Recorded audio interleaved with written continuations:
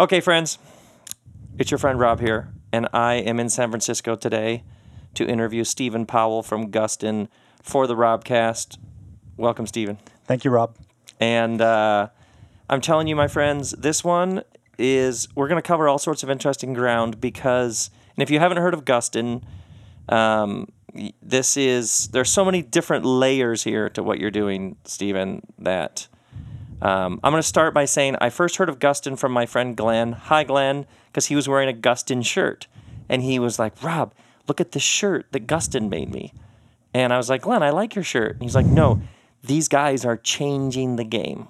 And that's when I first heard about Gustin. And I know a number of people I've interviewed for the Robcast, the Minimalists and Joshua Becker, talking about living with less, and so many of you who listen have expressed this awareness that we have too much crap, and we want less, and the higher quality things you have, they last longer and actually becomes better all the way around. Yeah, fewer, better things. Fewer, better things. And when you see what Gustin is doing with clothing, you'll realize quite quickly that we're not just talking about clothing, we're talking about all kinds of other things. So, you were working a normal job and you had this idea. Where does the story start with Gustin? Yeah, so this story starts in 2011. I moved out from D.C. to San Francisco with my wife. And what's her name? Her name's Stephanie. Stephanie. Yeah. All right. Hi, Stephanie. And got a job at a startup out here. And it was going really well. Really liked my boss there, a guy named Josh Gustin. And as we became friends, he told me about this kind of side project that he had. He'd started a clothing line, and in business school, he taught himself how to make jeans. And so he had this line selling to boutiques. And so, he would make a pair of jeans, sell it to them for $80, and then they would resell it to the customer for $205 to $269. And the more he told me about it, the crazier it sounded, because it was a really great product, but to actually buy it, you'd have to spend a massive amount of money, and there were all these inefficiencies because he had to basically pre-make everything. And so he was, stuck with a bunch of these bets that he'd placed that weren't going to pay off. So as he and I became better friends, I kind of tossed out this idea of let's have a one-time sale on Kickstarter, sell your stuff directly to the customers for $80 and, make a few $1,000s. So your thought was this clothing somebody would pay upper 200s in a store. Yeah. But we could sell the same thing, like really high quality. Yep. For way, way, way, way less. And make the same margin as a brand. Because a brand is spending all that money on advertising. Because the brand's only making the $80 that the store pays them. They don't make the difference between the 80 and the 269. That's the store. So this idea... That is unbelievable. Yeah, this idea came about in April 2012. So how old are you? You're 26? Yeah. And it kind of evolved over the next 8 months before we launched our Kickstarter to let's actually use Kickstarter as a sustaining business model, which no one was doing at that point in time. So our goal was to be, totally crowdsourced everything.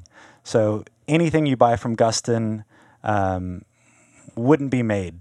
So, the shoes that you're wearing today, Rob, we envisioned one day we could make shoes like that. And instead of paying $400 in a store, you'd buy them from us for $200, and you'd have to wait 6 or 8 weeks. Amazing. Yeah. So you do your first Kickstarter. So we do Kickstarter in January 2013.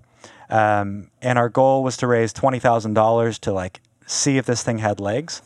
And we knew nothing about Kickstarter, PR, anything.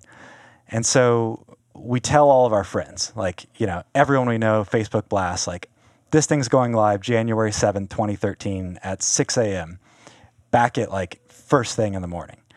And so, we wake up early that morning, press go.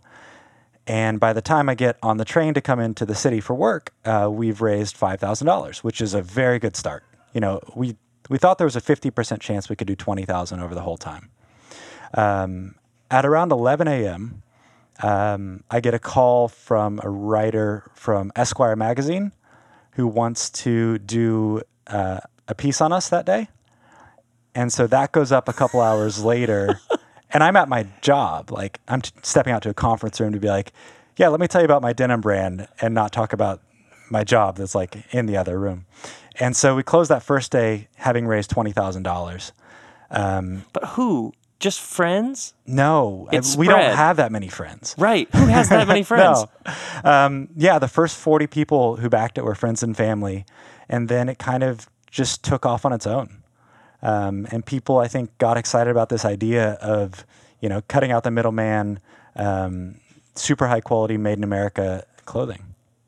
That they could, because you're not going to make the jeans until everybody buys the fabric to make the jeans. Yeah, so they get a vote in what gets made. It's not just, a creative genius at a brand deciding what's Who going to comes get down made the and what mountain you're is gonna- like, red corduroy this season. Exactly. And everybody's like, crap, I don't like red corduroy. But I have to buy it.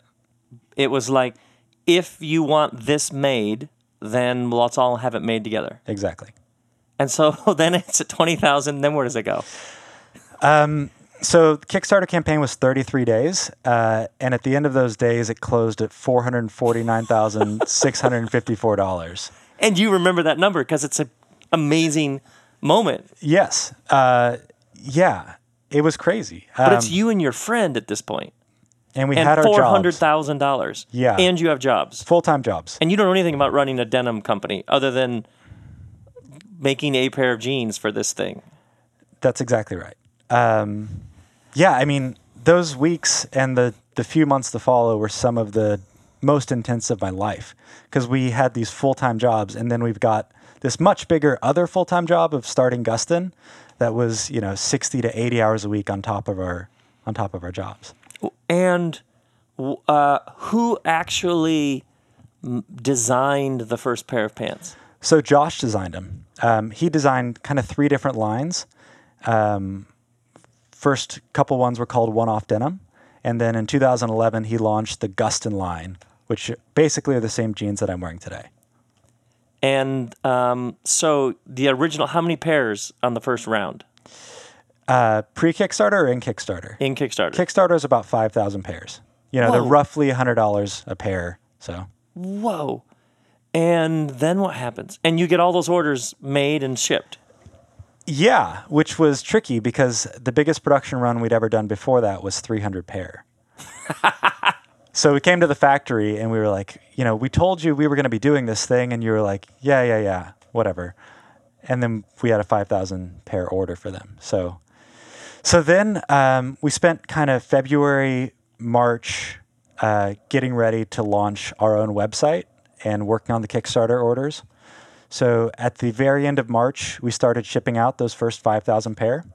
And April 1, 2013, we pressed go on weargustin.com, our website. And what do you say? Like, I assume people come to you all the time with, I got this great idea involving the internet. It's going to change everything. What do you say to them? The internet is extremely difficult. I was just having a conversation with a friend 2 days ago who wanted to start a real estate business. It's really tricky to do things on the internet. That's a fascinating first answer. That's a fascinating first answer. Yeah. No, I mean, Josh and I sometimes, think about doing other things online, and they're really hard. Getting people to a website is really difficult. Building a brand correctly is really difficult because it seems like, it seems relatively simple. You build a good website or you create a good product and the people will come, but it really takes so many more things. It takes, the operations behind it. It takes support. We've got 2 guys here that are amazing at, responding to every customer query, and that's always been one of the big tenets of what we were doing. Yeah. There are a lot of pieces you have to get right to do something. When my friend Glenn told me about Gustin, then I go to the site. The first time I went to the site, there are rolls of fabric. There are pictures of rolls, and it said, like, this is a whatever ounce Japanese selvage denim. Yes. You find a roll of fabric? Yeah, so we've got relationships with some of the best mills the best mills in the world, in Japan, Italy, and the U.S. And so they will send us these headers. I don't have any in this room, but that are literally just, 6-inch by 6-inch swatches. And we've, felt thousands of these. So we can say, this is going to make a good pair of jeans, or this is what our customers want. And so we photograph it, we write, a few paragraphs, and we put it out and say, So, yeah. we don't have a finished pair of pants for this yet because that would take another 6 weeks. And by then the mill will have sold out of that fabric. So we're putting it out for you right now. Decide whether or not you want these. So that's what so struck me is there was like pictures of rolls of fabric, and we're going to make a shirt out of this fabric. Yes. Does anybody want a shirt made out of this fabric? No one really does this. And it will be incredibly high quality, made in America, killer, way, way, way less than a shirt of this sort of quality. And people, because when I saw it, I was like, it's brilliant, because we intuitively know, like if someone goes to the mall, that there's some sort of kind of scam involved in the whole thing. Do you know what I mean? Yeah, or we at may least not an have the inefficiency. details or the data. We just know I'm being sold something more than I'm being sold here. Yeah.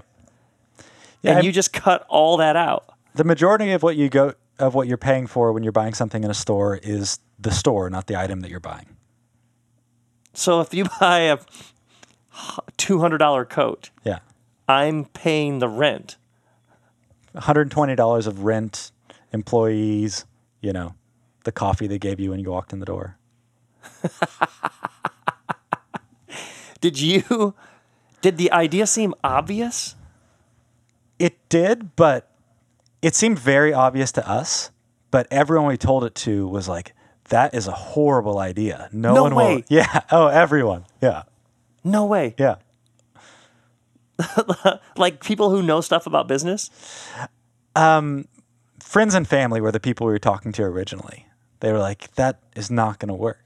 Why did they say it? See, this is what I love, and all of you beloved friends listening, is something that's so successful and so great and so killer. You ask the people who actually started it, and they're like, no, nobody thought this was a good idea. Yeah. Was that discouraging? Did you believe them? Was it discouraging? Did you just blow them off? Or you like, we know what we're doing here? I pretty much just ignored them. I remember specifically as at a dinner party one time, and I was telling this guy about what we were about to launch, and he was like, I would never buy jeans online. And I was like, oh, I don't have anything to say to that, but that's fine. You don't have to. Because you're sitting there talking with a guy about what you're pouring 60 or 80 hours a week into, and he's like, I would just never do that. Yeah. And that's fine. And we still get that sometimes. We get customers who are like, I need to touch the item. I need to try it on in the store. And for some people, that's what they need, and they can take that route. Yeah. Okay, so far, lesson number 1, the internet is tricky. Lesson number 2, a bunch of people thought it was a bad idea. Yes. Now, so then you start doing shirts, belts, shoes, jackets. You just start making. Who has the ideas for all of this other stuff? I mean, it developed very organically. Our goal from the beginning was always to make everything that we wore on a daily basis. So, the biggest thing, the most important item of a man's wardrobe, especially in a casual place like this, we think is a pair of jeans. So that's where we started. Yep. Next was a button-down shirt. And then we slowly kind of branched out from there. We don't do suits because we don't really wear, I wear a suit to a wedding once or twice a year. That's about it. But we kind of just travel down this path of like, we want to make everything that we wear. And we've now kind of done that. But then you've kept the operation, it's still relatively small. I mean, I guess you don't have anything to compare to. Is there any other company? Because I know for a lot of people, they're on their path, but the amount of energy that's spent looking at this person, comparing to that person, looking over their shoulder, looking over the fence. Yeah. Who did you look at to sort of gauge how it's going? I think we've kind of ignored everyone. And Yes, I love it. It's hard in San Francisco because, this is kind of the startup culture scene and everything. And one of the metrics that people always gauge success by is number of employees. And Sure. so I'm always asked this question. Like I'll see friends after, 6 months and they'll say, how many people are you up to now? And I'm like, same number we were at 2 years ago. Because we like keeping this team at, 5, 6, 7 people. It works really well for us.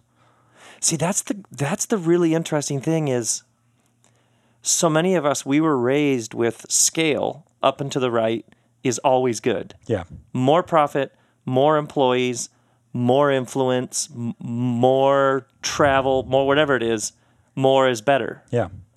And I sensed it the first time I came to your site, like, oh, wait, these guys are playing a different game. Yeah. This is not kill yourself in order to win some magical award for awesomeness.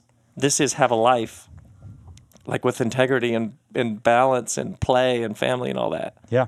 I could pick that up just from the site. But that is something that where did you get that from? Because this startup culture here, I was at Google earlier today, is, of course you'd make it bigger and open offices around the world. Right. And go for more and more and more and more employees and work harder and harder and harder and have less and less of a life outside of work. Yeah. Of course you'd go that direction. Is that from family or background or something you saw early? I'm not sure exactly where that comes from, but we started making decisions early on that were kind of in that direction. We considered raising money, and we got term sheets from some investors. And Josh and I sat down and said, we don't want to be in business with these people. We really like being in business with each other and being accountable to each other, but we're going to dislike this more if we have to answer to someone on a daily or weekly basis. So let's just build this company into what it is that we want and what makes us happy. And you had specific conversations about that. We could take this investor's money, make this thing massiver, but it didn't feel right. It wasn't the right thing. Yeah, I mean, we kind of have like this perfect environment here. We've built our dream jobs, and we can now come in here every day and do our dream jobs. We thought we were going to kill that if we compromised in these areas. Yeah, it's so interesting. So take us up to what now? Where do you go now? More stuff? More designs? More? What do you have in mind? Gustin from here on? Yeah. Do you have talks like this? Do you have what's our 5-year vision? Or do you have a big whiteboard with arrows and color-coded strategy? We try to do it. We have to force ourselves to sit down and think more than about 2 weeks out. Oh, yeah. But yeah, we've got kind of a product list of, I would say we've got a 4-month time plan. And it's a list of products that we're developing that we're excited to release. And then, in a couple months, we'll reevaluate. So things like we've made a bunch of wax canvas duffel bags and sold a bunch of those. But I've always wanted to do like a really nice all leather weekender kind of bag. And so, I've spent kind of a couple years asking around who's the best person to make these, and didn't find a good answer until this year. But we just where do you ask around? What I don't understand at all how things get made like this, and I'm fascinated by it.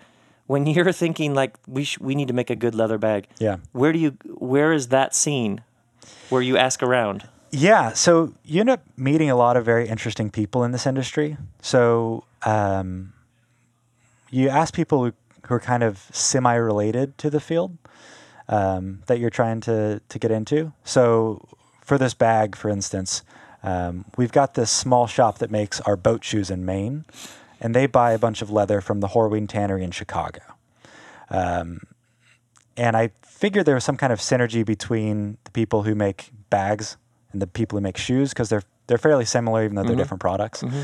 So I was talking to these hand sewn shoe manufacturers, and I was like, hey, do you guys know anyone who makes really good bags that would do work for us? Like someone like you. They're the perfect scale. They've got 7 or 15 sewers in their place in Maine.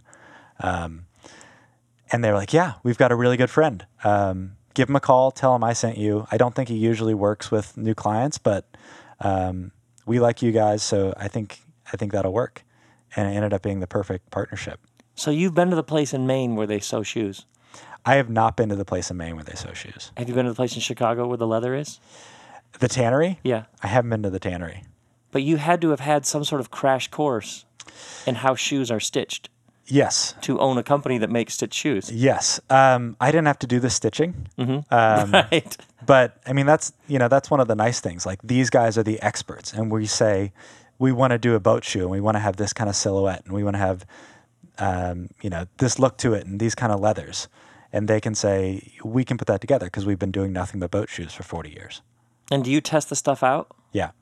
Do you ever wear something at home and your wife is like, no, sorry? Yes. Oh, really? Yeah. Oh, yeah, definitely. Like a prototype? Yeah. So I'm colorblind. Oh, no way. Mm-hmm. No way. Yeah. So I'll bring shirts. You own a clothing company and you're colorblind? Yes. So when online, there are the photos and it's like, look at this rich, deep blue with whatever. I don't write You don't that. know what you're talking about. Yeah. I'm not the one who does that language. I've gotten into trouble so many times over the years with that. But you're colorblind. You really ought to go into the clothing business. Yes. It's perfect. And not listen to what anybody says on the front end. Mm-hmm. I cannot tell you the difference between blue and indigo, but that's okay. Really? Yeah. Oh, well, actually, blue and indigo, I wouldn't know what that difference is anyway. I think indigo has more red in it. But for you, that would be just a conceptual idea. Yes. That's like exactly you right. would say. Okay, so you've tried stuff on. So I bring stuff home sometimes, and Stephanie's like, that does not look good on you. That's a horrible shirt. And I'm like, no, I love this. And she's like, you can't, that color palette is not good for you. So that happens fairly frequently. Okay, with colors. Yeah. Mm-hmm. But do you know what people will respond to? Do you know, like, if we make this will be great? Is that something that is that a intuitive thing, or do you have data? Like, how do you figure out what to even suggest to people? I would say we kind of come at it from both sides. So we have a lot of customers who write in and say, hey, I'm looking for something like this. Would you guys ever consider making something like this? Underwear we just launched a couple months ago, and we'd gotten, 200 emails over the last couple of years asking us to make underwear. So that's pretty easy, pretty straightforward. And then some things we just say, we really want to make this kind of item. My business partner, Josh, really wanted to figure out how to make leather jackets. And that had always been kind of like a grail or trophy item for him. And so he found the people in LA who make the best leather jackets and figured out what leathers to use and went through 10 rounds of sampling and made the perfect leather jacket. You really just keep making stuff and experimenting and exploring until it feels right. Mm-hmm. That's actually the magic secret behind it all. Yeah, and sometimes it takes, one iteration and you get the first one back and you're like, this is perfect. And sometimes you spend years sampling and say, this factory can't do it for this reason, or, we have to find a new mill to make the fabric. What's the most frustrating thing that took the longest to get right, that we would all be like, that can't be that hard to make? Crew neck sweatshirt took us almost 2 years. Which is like the thing people would think would be the most basic. Everyone makes one of those. Yeah. And why is it so hard to make something? See, this is what I find fascinating, is when something is so classic and straightforward, but then you find out, or whatever it is, words, paragraphs, what I do, and then you find out how hard it was to make it look that straightforward. We had a hard time finding the right fabric because we wanted like a pretty thick heather gray, and most of the places only do very thin, like sweatshirt fabrics, like loop back sweatshirt fabrics, French terries. Yeah. So that was a big challenge. And then a couple of the factories were really expensive, such that like we couldn't release them.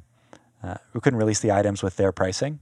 Mm-hmm. So that was tricky. We had to find one, that could do the quality and the price. And then a crew neck sweatshirt has a raglan sleeve. Do you know what that is? Mm-mm. That's where the seams... This is good pod we're doing here. This is what? This is good podcasting. But I love it. Pointing to things? Yeah, pointing to things. The arm runs all the way up to the collar. It doesn't have a shoulder seam. Uh-huh. And those patterns are really tricky and notoriously hard to adjust. So we were trying to figure out how to adjust our raglan sleeve pattern without completely throwing off the neck hole or making a huge, a bulbous shoulder or something like that. And it was harder than you would think. And all that work so that nobody would go, that's a weird looking shoulder. Yes. It's like all that work so that it just looks like, oh yeah, that's what it's supposed to look like. Yeah. 2 years. Yeah. Fascinating. Are you a patient person? I am. I think I'm generally pretty patient. Yeah, it's frustrating because it seems like you're just around the corner on these things really often. For 2 years we felt like, well, maybe next month we can really see sweatshirts, and the can kept getting kicked down the road. Fascinating. Have you found any peers in other areas that are doing similar things? Have you seen other companies where you thought, oh, wait, they're kind of doing what we're doing? I mean, pre-ordering and crowdfunding as a whole has picked up certainly a lot. Yeah. There was since a we watch. started. What was that watch? The Pebble. Pebble? Yeah, that was the big one. Yeah, so I'd say the industry as a whole has picked up, but I don't know. But otherwise, what you're doing is there just aren't a lot of people doing what you're doing. Yeah, there are a couple other companies who've taken a model very similar to ours, but there are literally just a handful of us doing it like this. Wow, it just feels to me like it's the future. Like, what did you say? Less things, better quality, or fewer better things? Fewer better things. Yeah. Yeah. So fascinating. Okay, so weargustin.com. Yeah. That's right. And people can see everything else. Anything else to know about what you're... And so there's bags coming. There's more stuff coming. Perfect shoulders, head holes on sweatshirts. Yeah, exactly. And this room we're in is all of the product that isn't already on its way somewhere. That's right. So you're just not sitting all this dead stuff. Right. Absolutely fascinating. Yeah, everything comes into our shop and gets shipped out pretty much the same day. And it's that incredible. Well, thank you. Thank you, everybody. That's a little bit of the future right there. Leaner, less, better. Gustin. Thank you, Stephen. Thank you.